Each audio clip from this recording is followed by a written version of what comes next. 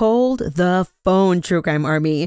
On Monday of this week, I brought you an update episode, but boy, do I have an update for you today.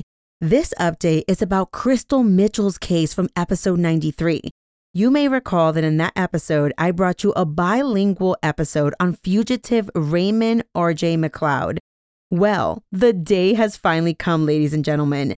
They got him. Yes, indeed they did. So this is how I found out. On Tuesday, I was sitting having breakfast and doing my morning social media review when I saw a message from my friend who runs the website Military Justice for All. She had sent me a link to the most incredible story. You see, on Monday, August 28th, 2022, the U.S. Marshals followed up on a tip that they received that Raymond McLeod was in El Salvador. And well, the U.S. Marshals confirmed that they went to the small town of Sonsonate in El Salvador. And what do you know? There he was, Raymond R.J. McLeod in the flesh.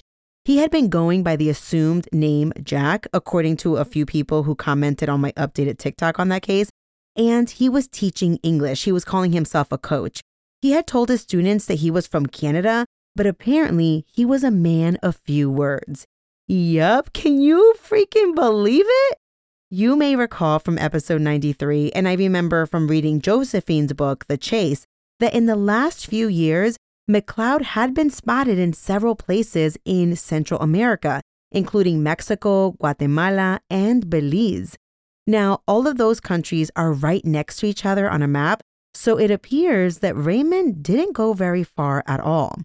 Of course, two of the U.S. Marshals who traveled to El Salvador to catch Raymond, they took the most amazing picture flanking Raymond, where he just had kind of this dumb expression on his face.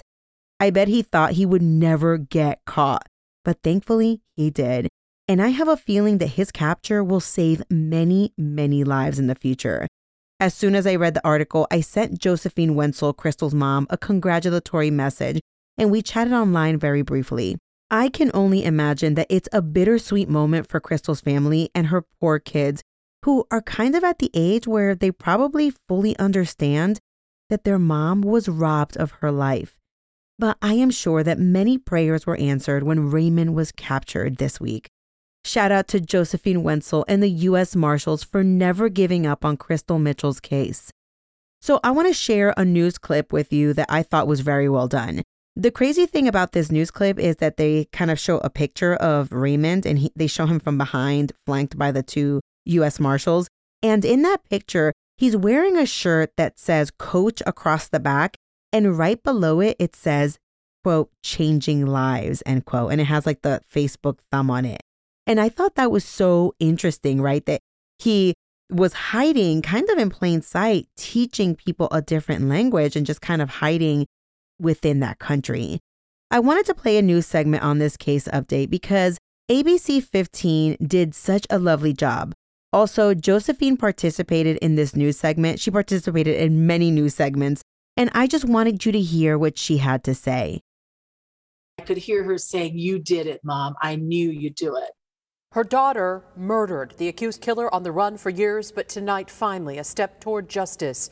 A Marine veteran on the U.S. Marshals Most Wanted list just arrested in El Salvador for the 2016 killing of his Phoenix girlfriend. ABC 15's Ashley Paredes spoke with the woman's mother and is learning more about what led up to his arrest. This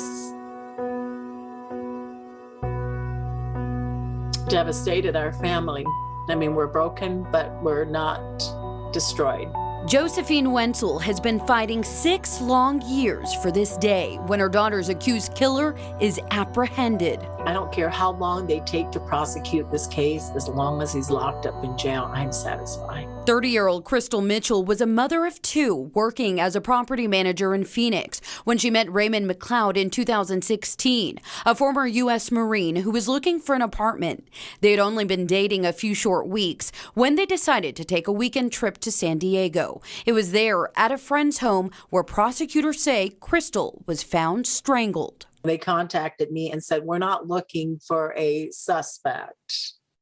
We are looking for her murderer. McLeod nowhere to be found since then, up until Monday. U.S. Marshals tracking him down in El Salvador after receiving a public tip that he was working as an English teacher, Crystal's mother helping make that identification. So when he told me about it, I looked at the picture again and I said, oh my gosh, it's him. It is him. This is him. These court documents out of Phoenix show McLeod pleaded guilty in 2009 to a misdemeanor aggravated assault charge on top of violating a restraining order. But the charge was later dismissed as part of a plea deal where McLeod had to successfully complete a domestic violence counseling program. And just 3 months before meeting Crystal, we're learning McLeod was out on bond on a felony charge for inflicting injury on his spouse out of Riverside, California. That case also still active. While the marshals did their job and caught the guy, I hope to God that the court system does not fail my daughter. And I'm there to make sure they don't.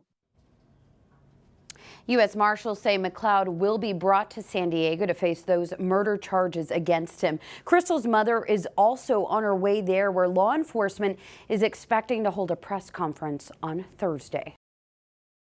All right, True Crime Army, that's all I have for you today. I know that the San Diego DA office or the U.S. Marshals are holding a press release on Thursday, September 1st, but I wanted to put this out there because I've been getting so many messages from all the True Crime Army members about this case. I really just wanted to put this out there. Depending on how the press conference goes, I may or may not just have another segment for you later this week, but we shall see. I am so glad that Raymond has been captured, but the case is not over yet. In fact, it has only just begun. I will keep everyone posted using social media, and I use my TikTok, Military Margot with a T at the end, and I use my Instagram, Military Murder Podcast.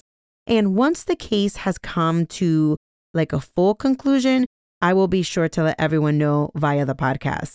And with that, see you later.